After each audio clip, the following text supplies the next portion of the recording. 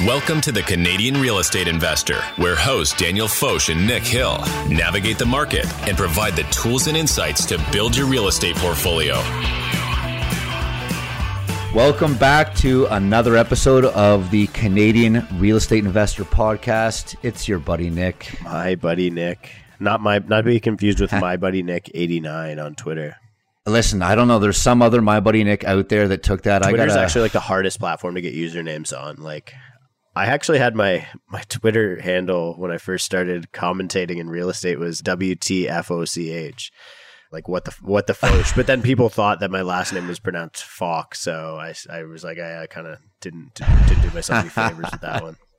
But I still can't get my first and last name on Twitter. So anyway, what are we talking about today? It's tough out there. Man, before we get into what we're talking about, I want to take a second here and say a very heartfelt, very sincere thank you to everyone out there supporting us like crazy. This is not a brag by any means. This is very humbling. We are number one in business in Canada on Apple Podcasts. We are number 15. We hit number 15 today. It's Friday, July 15th in the afternoon of July 15th. We've been number one for 2 days in business and number 15, between 15 and 25 on the charts. It's amazing, man. I can't believe it. I'm blown away. I'm incredibly grateful to have a really strong launch, and we're, a lot of people subscribing, a lot of downloads, a lot of great feedback so far. So keep it coming. We love to hear feedback, good or bad, and we want to learn how to create as much value as we can for our listeners. We want to know what you want to hear about. We want to know what topics you want to hear, and we want to know how we can make the show better for all of you. So please continue to leave us reviews, even if they're, constructive. Make sure it's a 5-star, but hit me with, here's what we want you to talk about, or can you explain these things, or whatever it is. We like that kind of feedback. So thanks. Yeah, if you don't like the podcast, just DM me and be mean. Don't do it on Apple. We'll personally tailor it to make sure that you like it, and then you can leave a review. So yeah, thanks so much, everybody. Let's dive into today. Today, we are talking about everything but residential real estate. We're going to be exploring some of the other asset classes that a lot of us that, are interested in investing in real estate or already investing in real estate don't really get too much exposure to, And Dan, what are we going to talk about? What other asset classes? Yeah, so I think we're going to discuss commercial assets, so office, retail, industrial. We might get into land if we have time towards the end of the episode. Although I do, I typically don't advise beginner investors to be buying land unless you're a farmer experienced with agriculture, to be buying just raw land or raw development land. You should be buying covered land, so land that you can have yield. And so in most cases, it's land with an improvement on it, a house or an industrial building or a retail building or an office building. So the land element kind of gets covered in a lot of these. Like one could argue that most retail plazas in the Greater Toronto area are future development sites. Most, I would say most of them exist within a suburban secondary plan. So they're all future high-rise sites, as an example. Even houses that are located on major arterial roads are, development sites in quotation marks. So raw land is for people who really, really are in the business of development. So anyway. There we go. Already touched on raw land. So we're going to be looking at the rest of the asset classes from a bird's eye view. And what we're going to be doing is kind of comparing them to residential, using residential as the benchmark, because I feel like it's something we can all understand and relate to. It feels familiar and manageable. In most cases, it's probably the place where most people start their investing career, whether you buy in a condo, a single family home, a multi-family. We've all lived in condos. We've all lived in single family homes. Maybe some of us have lived in duplexes, rented a basement. Maybe some of us grew up in a family where there was another dwelling in the home. So, I think that is a good place to start. And I think it's a very relatable thing. Now, at the same time, could you picture yourself owning a small warehouse, maybe a small commercial space that a doctor's office or a chiropractor in there, maybe even a car wash or a storage facility? So today we're going to be looking at some of those other asset classes. This is going to be a high level bird's eye view of just a quick risk reward. We're going to be looking at a few key metrics, and that is vacancy rates, price growth, and cap rates. And again, relating them back to residential, which we all understand. And we're going to be looking at that from a small and medium cap investor. So Dan, give us a quick example of what you personally will consider a small, medium cap investor. Yeah, so I basically just try and use the ideas that people would use in stock market analysis. They use billions in stocks. So a small cap company would be, I think it's like 300 million to 2 billion. So I would say your small cap real estate investor is somebody who's spending, let's say, 300,000 to 2 million. And then I think your mid cap is 2 to 10 billion. And that would be what I would say a 2 million to 10 million is sort of your mid cap real estate investor. And then 10 million plus would sort of be your large cap real estate investor. And, in the stock markets, it's 10 billion plus is sort of your large cap stocks. A couple of things, worth mentioning. I do want to try and touch on commercial real estate relatively often in this because I do think that it's an underreported opportunity for Canadians to invest in real estate because we do have this obsession with housing in the country. And I want to be full scope and I want to explore the good opportunities because some of the things we're going to touch on today is you'll find in a lot of markets across Canada, you can buy a commercial unit, as an example, a commercial condo, potentially where, it's much less maintenance than a detached home or even a semi-detached or condominium unit. It's a much cleaner tenant relationship. It doesn't require as thick of skin. It's not as personal. It's more of a business transaction.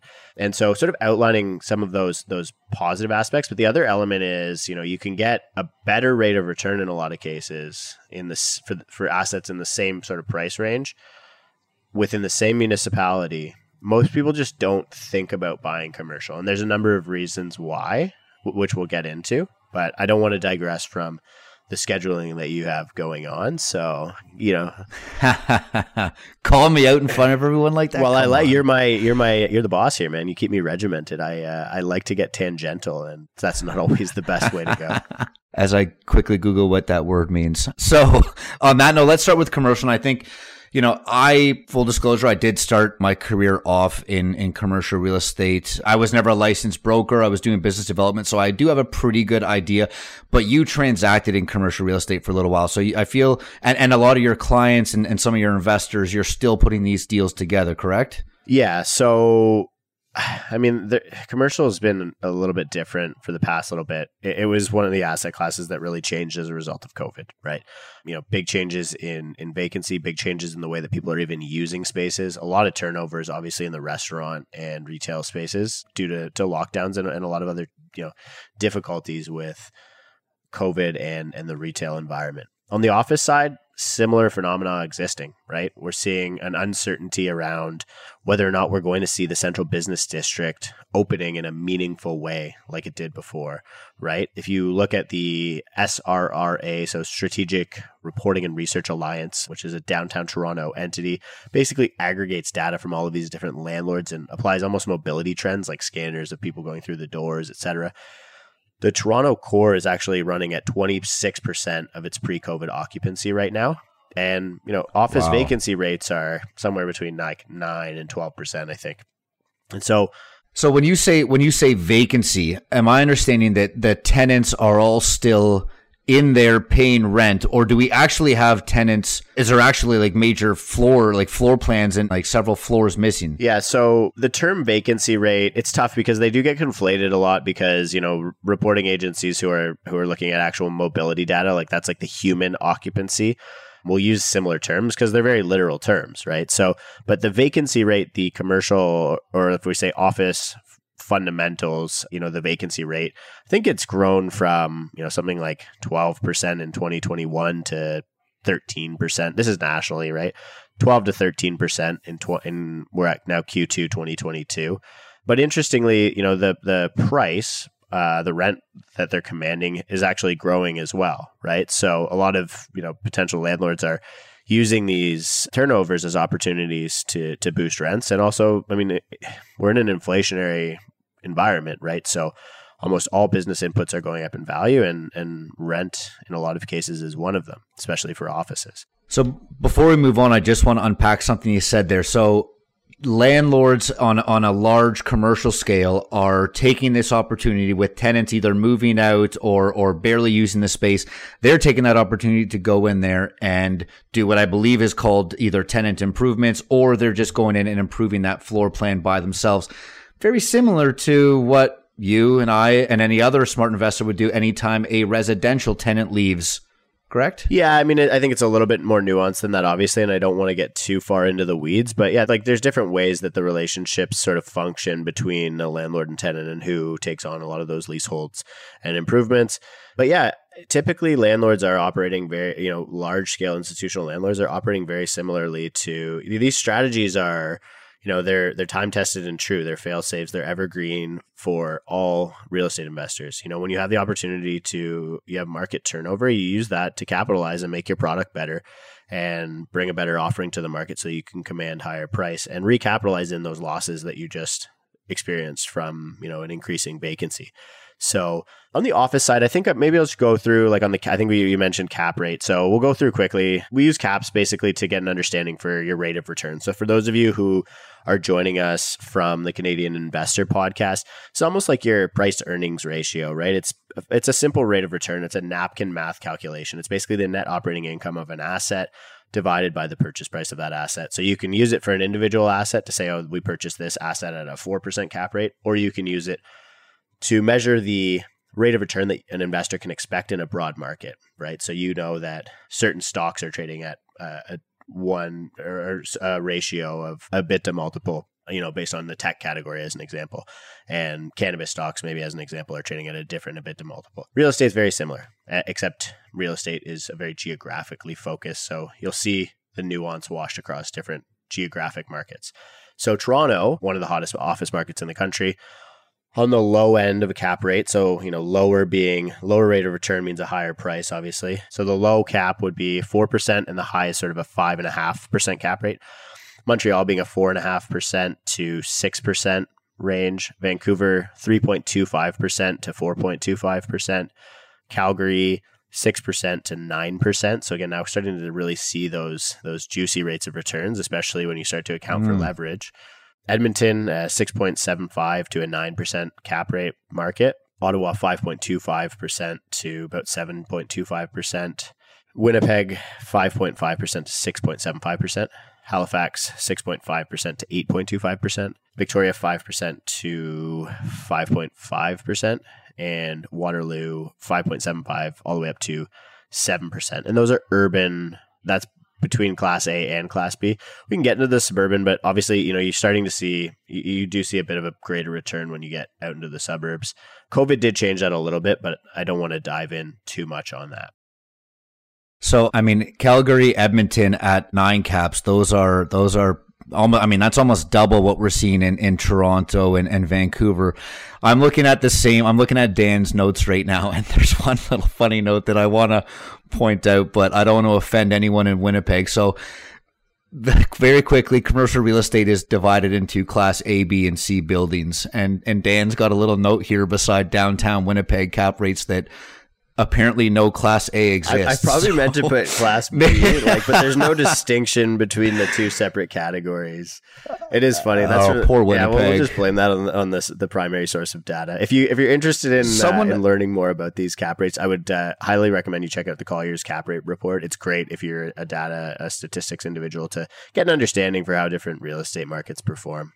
Someone go build a really nice building downtown Winnipeg, I think it would maybe be more an indication that their office market is so small that they don't have Class B, right? There's only room for Class A. We're going to give that one to them. I actually quite like Winnipeg's downtown. So I think the next question is what does a office real estate investment look like that's accessible for the layperson, right? So do you have an example? Because I have a couple, but I like searching realtor.ca just to look at random commercial stuff, but you can go find an office condo, right? A single office condo for half the price of a house in the same market. What do you mean office condo? Right. So basically a condo building is cut up by, you're basically buying the rights to own that unit. Let's say that's maybe a bit of an oversimplification, but you're buying basically the exclusive rights to use that unit. And so that's your condominium unit, the same way it would be in a condo building for residential purposes, you get that for within an office use. So, there's a centralization. The building itself is a centralization of a lot of the maintenance. So, they have common area, they maintain all of the windows, the shell, the building envelope, and you basically just own that space inside. So is that when you're walking past the building and there's kind of the storefronts on the first floor, or like up in the podium, there's a gym or there's whatever in there. And then you'll often see a lot of those are structured just from a development simplicity perspective as commercial condominiums. That's a great insight, actually. So a lot of podium level space is commercial condo. So you can see it in retail. Another good example would be, in some of these suburbs where you see these, they almost look like stacked townhouse buildings, like these. They would be built in industrial areas, but they're mostly occupied and operated by, like real estate offices or gyms or whatever it is, right? You can see a lot of those, and they're like flex spaces. That's what they're often marketed as. So, you'll see a variety of different uses, and they're kind of delineated by a party wall between them, almost like townhouses, right? You'll see they could be one level, or not. You're very more often seeing them two levels now. And in a lot of cases, the tenure structure of those is that they're condominium units. Okay, very cool. I honestly was not aware that existed. Can we talk a little bit about the loan to value structures? Because I'm a mortgage agent, and I have, my partner deals in commercial. I don't, so I'm not privy to how the loan system works, not as much as I think you would be. So what kind of loan to value, LTVs, loan to value, what kind of loan to value ratios are we getting? What and where are you finding this kind of financing? Yeah, so as an investor, I think the loan to value it's going to be similar to what you would see in the residential side, right? You're going to see it float around that kind of 75% range. Where you start to see greater opportunity, and actually it's worth noting that the interest rate's often going to be more on the commercial side, but there is a degree of tax deductibility to that. So it's worth really examining, if you're getting into real estate from a commercial perspective. First of all, it's subject to different taxes such as HST and things like that. But it's also, you get input tax credits as well, right? Because you're running a business. And what you'll see a lot of people do, and what I was using that example of that industrial park or those commercial condos is, it'll be owner occupied. And that's where you really start to get into your higher loan to value, more creative financing that really makes these compelling investments for entrepreneurs to build wealth. And, we did a first take on some of these quotes yesterday, and I recorded one and I posted it. And some individuals are saying, oh, you shouldn't be telling business people that levering up is the only way to build wealth and real estate and whatever. And I'm not trying to imply that, but as a lot of businesses require hard assets. They require office space. They require maybe outdoor storage. They require a gym or whatever it is, right? Whatever your business is. And in a lot of cases, if you're leasing that space, that's a sunk cost, right? And you could be amortizing a loan at the same time. So to get back to the loan to value piece, the highest loan to value deal I've ever seen was a commercial owner occupied deal. I think there's quite a few. The Business Development Bank of Canada, who functionally exists almost similar to CMHC. They're regulated by their own act, the Business Development Bank of Canada Act. Basically, their mandate is to support entrepreneurs. And one of the ways that they do that is with creative lending programs for entrepreneurs and for businesses to grow and to grow their asset wealth, right? Or their balance sheet. And that allows them to, in a lot of cases, get loans at greater than 80% loan to value. I've seen as high as 100%, and I've seen above 100% in a purchase plus improvement mortgage. So basically, they give you money to buy the place and money to do the capital improvements necessary to make it ready for your business. And you spend that money to make that asset a place for you to operate your business within. Yeah, I love that. Do we have anything else to cover in commercial? I think maybe what about trying to place tenants? Yeah. In commercial. Yeah, so this is where you really run into the issue, right? So I think, if we go back to that Canada overview, so right now I'm referencing a document. It is the Colliers Canada overview for office and industrial, or commercial and industrial. And, again, we're looking at a 12.9% vacancy rate nationally. I could go into some of these other markets, but let's just use that as a figure. If you base that number on, if you annualize that number and you're owning one single unit, you're functionally assuming the risk that potentially you could lose 1 month per year in rent, right? Or if there's 12 units or 10 units in your building, one of them is going to be vacant for an entire year, potentially, right? So you have longer cycles to fill it. Like the absorption is slower. It takes longer for you to fill units, at least in the office space and the retail space as well. And so you have a higher degree of vacancy risk than you would with residential, right? On the flip side, you don't have as much risk of tenancy risk associated with, conflict that might arise between you and your tenant, because it is a much more succinct business transaction. And there isn't really a landlord and tenant board per se for commercial space. So your rights as a landlord are a lot more contractual and more business related. They're less qualitative, let's say. They're less up for debate in the court. And so if there's a non-payment of rent because it's a business transaction, you can basically lock the doors and keep the existing materials and obstruct the tenant from, that's maybe a little bit hyperbolic or extreme, but you could functionally do that in a commercial situation. You obviously cannot do that in a residential situation. So so that's probably the major difference that I think, it becomes difficult for you to, if you're buying a one-off unit, like we're mentioning, if you're buying a single commercial condo, it's a lot of risk, a lot of vacancy risk to eat, right? That's where, if you're buying office, that's where the economies of scale really become an advantage, right? Because if you're a commercial landlord, you've now got 12 units. So you can afford for one of those units to be vacant, right? You can afford that risk when it's spread across the entire building. Yeah, totally. It's not like, Shopify, who's taking 1 million square feet, is going to call RioCan when the toilet breaks like my tenants call me. Right. And I will say, like, it becomes a lot different. And I encourage and I work with a lot of businesses who do require brick and mortar to use their business as an opportunity for them to grow wealth through real estate, right? So that's a very different situation. If you're your own tenant, right? Or if you're the owner occupier of your space, it's a very different situation. There are better tax implications. There's a lot more creativity towards it. You can start using money that you're spending to improve the space as input tax credits, right? And so, and you're deferring an opportunity cost that you would have otherwise spent on renting, right? Making somebody else wealth. You know what I keep on thinking, and I might regret saying this because this is maybe too cliche, but I keep on thinking of the line from The Founder, which is about Ray Kroc, the founder of McDonald's. Great movie. If you haven't seen a great business movie, BJ Novak, who plays Ryan in The Office, goes up and he's like, you're in the wrong business. I'm going to butcher paraphrasing this, but you're in the wrong business. You need to be in the real estate business, not the hamburger business. And now McDonald's is one of the largest. Are you looking to quote up right now? Hell yeah, I am. I got to see this. I was trying to look it up earlier and I couldn't find it in time. So, but I that's totally what I think. But I think, that is you either have to find, me personally right now, I would have to find, partners, joint venture partners to try to take something like that on from a scale point at this point. It's a whole different beast, but I totally understand what you're saying. Do we want to talk a bit about smaller cap retail stuff where we're still under the commercial umbrella here? Yeah, I think retail, look, if you're talking across Canada geographically, it does become accessible for somebody to maybe get a 2-3 unit strip mall, et cetera. A couple of partners and I were looking at things like that in markets across the province of Ontario. Do it in Edmonton. Right, yeah. Or 9%, do it in Edmonton. Right, yeah. The rates of return are great. You really got to know what you're doing. But, there's some awesome follows in the Twitter sphere, like Strip Mall Guy, Trent on Twitter, who talks about these in the States, right? There are similar opportunities in Canada. You just really have to be more of a skilled operator.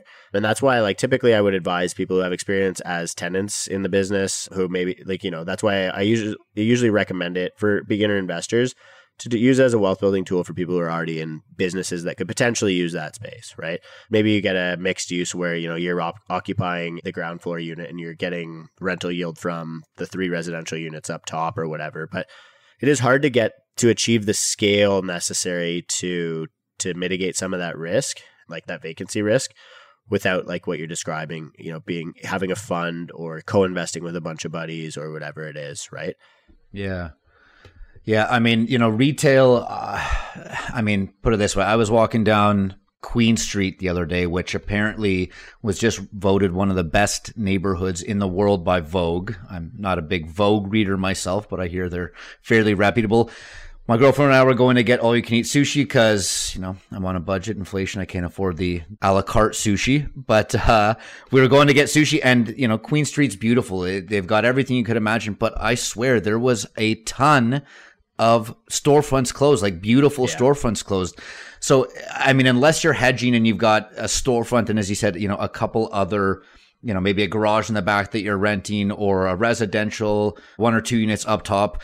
The retail stuff does worry me a little bit right now, just from the tenancy point of view. I did have a brick and mortar store for a business I had in the past, and that brick and mortar store did well until we didn't need to do it, and we realized it was just an expense, and we moved it all online. So, sorry to my retail guys out there. There's a few guys I was just on a phone call with a couple of days ago that do very well in the retail space. So I just know it's volatile. Yeah. So personally, I would not recommend a novice investor jumping in and trying to buy a storefront as their first investment. Right. Yeah, I would agree with that. I think that there is opportunity. You can find a lot of small cap deals in the commercial space that are going to trade at much more compelling prices than residential in the same market. But there's a reason for that, and it's because it's not accessible to everyone, and you have to be a skilled operator to, in a lot of cases, to really turn these things around, even if they're small cap, right? In individual cases, totally. Yeah, if you're buying a single unit and you already have a tenant, or it's already turnkey, and maybe you're buying it and they've already got a 5+5+5 lease in place, and you're confident that it's a good investment and it's stabilized. Yeah, maybe they don't come around often, but you can get pretty good deals in that respect.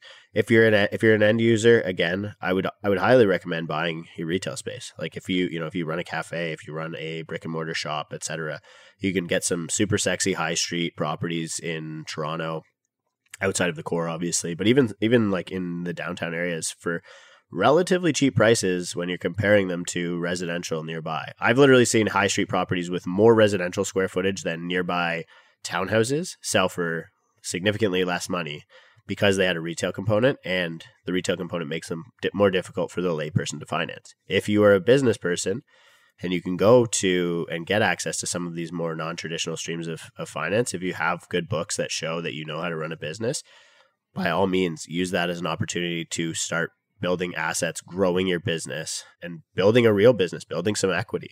I think that's a good segue to the industrial side, which we're seeing more and more of these small cap guys buying their own brick and mortar on the small side and big. And the wealthiest portfolio owner that I know, I think I mentioned this story, is he's an industrial landlord, but he only operates one of his, I think he owns 20 something businesses or 20 something buildings. The cheapest building that he owns is $25 million valuation, I would say, and that's the one that he occupies.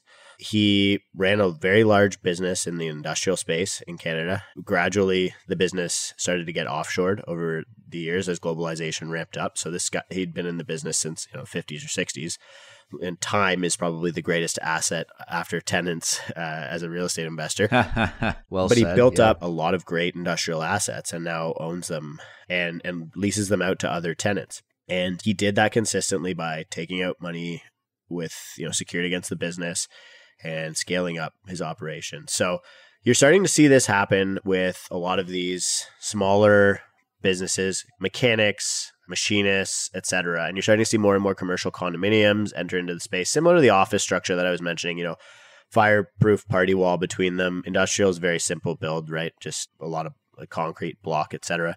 And then, you own the box that you're in and you have other individuals beside you.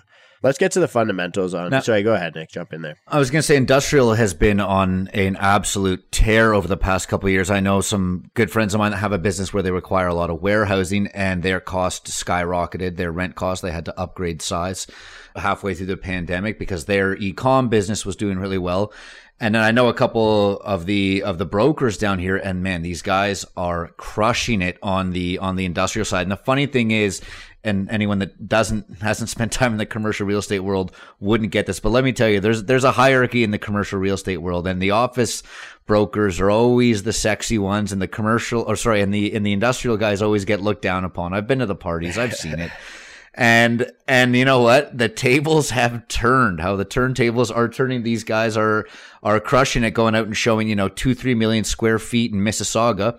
It's not as cool as, the top penthouse floor of Scotiabank Plaza or any of the, central business district, beautiful buildings. But, it's what the economy desired, and it's what the consumers forced upon everybody. So it'll be interesting to see the next little while, how when office seems to kind of slowly make its way back and maybe industrial starts to cool off and retail comes back. I think we're in a big flux period for all of those other asset classes. And let's get to you want to get to the takeaways here? Yeah. So, well, I just want to go to the overview on industrial. So, I mean, the industrial vacancy rate it's a great reflection of what you're saying. It's below 1%, right? So, wow. We didn't even plan that, guys. We didn't even plan that. Yeah. So it's 0.9% vacancy rate, and that's nationally, right? You've seen that basically fall off from just below 2% in this time in 2021. So in a year, vacancies basically halved. There's a lot of demand for industrial space, and prices are beginning to reflect that. If you look at Q1 2021 nationally, per square foot rent was between $9 and $10 a foot net. And now it's above $11. Again, this is a national figure. So for all of those of you who are thinking GTA or Greater Vancouver area and saying, wow, that's a way off figure. Yeah, it is, because it's national. I think you mean not thinking, hoping. Right. Yeah, but so look, industrial end users, one of the challenges here is as these rates start to climb, it becomes more and more compelling for end users to own their own space, right? And especially as the interest rate environment is changing, more and more cases, the business case can be made for the input credits and the tax advantages for businesses to own space begin to make sense, right? And so you're seeing a lot of industrial end users, more so than I would say on the office and retail side, get into ownership of real estate. And there is another sort of fundamental reason for that. When we talk about office and retail, there are more, let's call it density concepts, right? So where you see an aggregation of multiple commercial units, retail units, or offices, office towers or small office buildings, retail plazas. You don't see that as much in industrial, but you are starting to see, there's a couple of business people that I know in the GTA and actually across the country. Ripple would be a good example. Shout out to Zach Rower, one of my buddies from Guelph. He was basically buying large industrial or excess industrial land and cutting it up into industrial condos. You're seeing a lot of that stuff happen. One of the other developers that I work with as an LP basically said all he wants to develop now is contractor garages, he calls them. It's a concept that you're seeing in the States. It's almost like self-storage, but a little bit more advanced. So you get self-storage basically with electricity in it. And they're, roll-up doors, very simple. In a lot of cases, steel. Sometimes if you need concrete for fire suppression. And basically, running small contractor operations, a little landscaper to park, a couple of his Bobcats and trailer and for safety, but it's in an urban, he wants it close to a highway in an urban area or whatever it is. A lot of really, really cool sort of light industrial uses evolving that, from my perspective, could create great opportunity for end users to build wealth. I would not recommend anybody investing in a single unit and leasing it out to a single tenant. If you're going to invest in any sort of commercial or industrial use, I think you need to get to that scale, because there is too much vacancy risk unless you're a skilled operator again. Yeah. Yeah, I love that. I mean, it's great. I think you're right. I think industrial is a little bit easy or accessible. There's less of a barrier to entry than there is on trying to get into commercial. Now, while we're on this, you and I did touch on this briefly beforehand, and I wanted to personally see what you had to think about this. And I've had a lot, some people reaching out about a couple random, let's say a bit more obscure asset classes. And we'll just do a quick take on this. And I think we've got some good key takeaways for this episode here. So what is your opinion on, let's say, owning gas stations or self-storage, car washes, let's say, mobile home parks? I know mobile home parks are huge in the States. There's obviously a lot less of them here, but some of those more obscure assets, you drive past a gas station and you're like, man, that would be, I just hire someone, the people pump their own gas. This is easy, self-storage, same thing. Car washes, it's just water. And, my clients are all cars. It's easy. People just drive through. I sit at home. It's super passive. Is that the case with these more obscure, kind of interesting asset classes in real estate? Yeah, I would argue that no real estate is passive, right? I don't think that there's a single asset class in the real estate space that is passive. As a landlord, yeah, it's a little bit different. But when you're talking about things like self-storage, when you're talking about gas stations, like those are SMBs. They're small to medium businesses. Those aren't really assets, right? So yeah, sure. And you and I had this discussion when you and an investor wanted to get into short-term rentals as an example, right? To me, it's like, and in a lot of cases, I would say, yeah, that maybe that makes sense, because if you're going to be running a relationship business anyways as a landlord, you might as well do it in the highest yield that you can possibly get. And I would agree with that, right?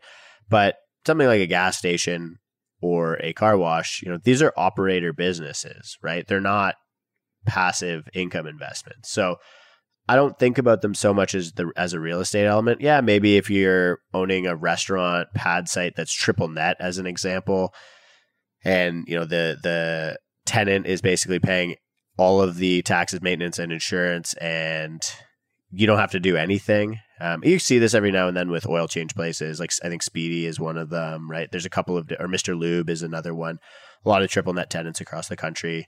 Landlords love them, but those assets that you're talking about they don't really fit that mold from my perspective. I would say you're probably, well, first of all, they're extremely inaccessible for most people, but you really got to have a good scope of knowledge to get into assets like that. And it could be things as much as, in the car wash and gas station side of things, even talking about, knowledge of environmentals and stuff like that, right? As well as different trade agreements, et cetera. So definitely more nuanced, not stuff that we can advise.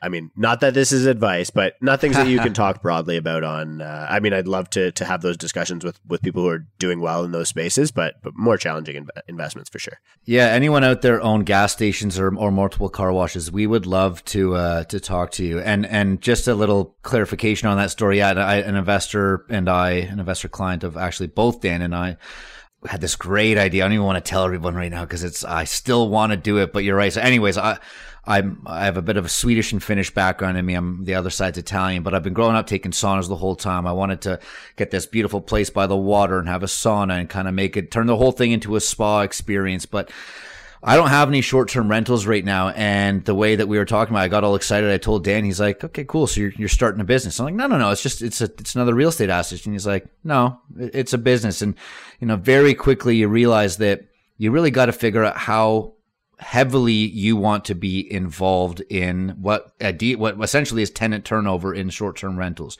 which really quickly becomes a business, which is actually a great segue into some of my key takeaways from this episode, if you're ready to go there. For sure. Okay, so basically, we analyzed all these different asset classes. My personal key takeaway, because, I've spent a little bit of time analyzing and watching these transactions happen. I don't own that stuff. I own duplexes. And, the tenants, I've said this before, I'll say it again, and tenants are the real asset, right? And I don't have trouble. I don't have vacancy. I really don't. You know what I mean? I have vacancy if I'm lazy and can't get someone in there because I still self-manage some of my stuff. I only have vacancy because I'm very, very picky, and I'll wait 2 months to find the right person. But that's vacancy that I chose. I mean, the other key takeaway is you can generate the same return off of all asset classes on a scale, right? So if I'm generating a 4 cap and that 4 cap or 5 cap is, $1,000 or $1,500, that 4 or 5 cap could be $15,000, $25,000 on a much larger scale.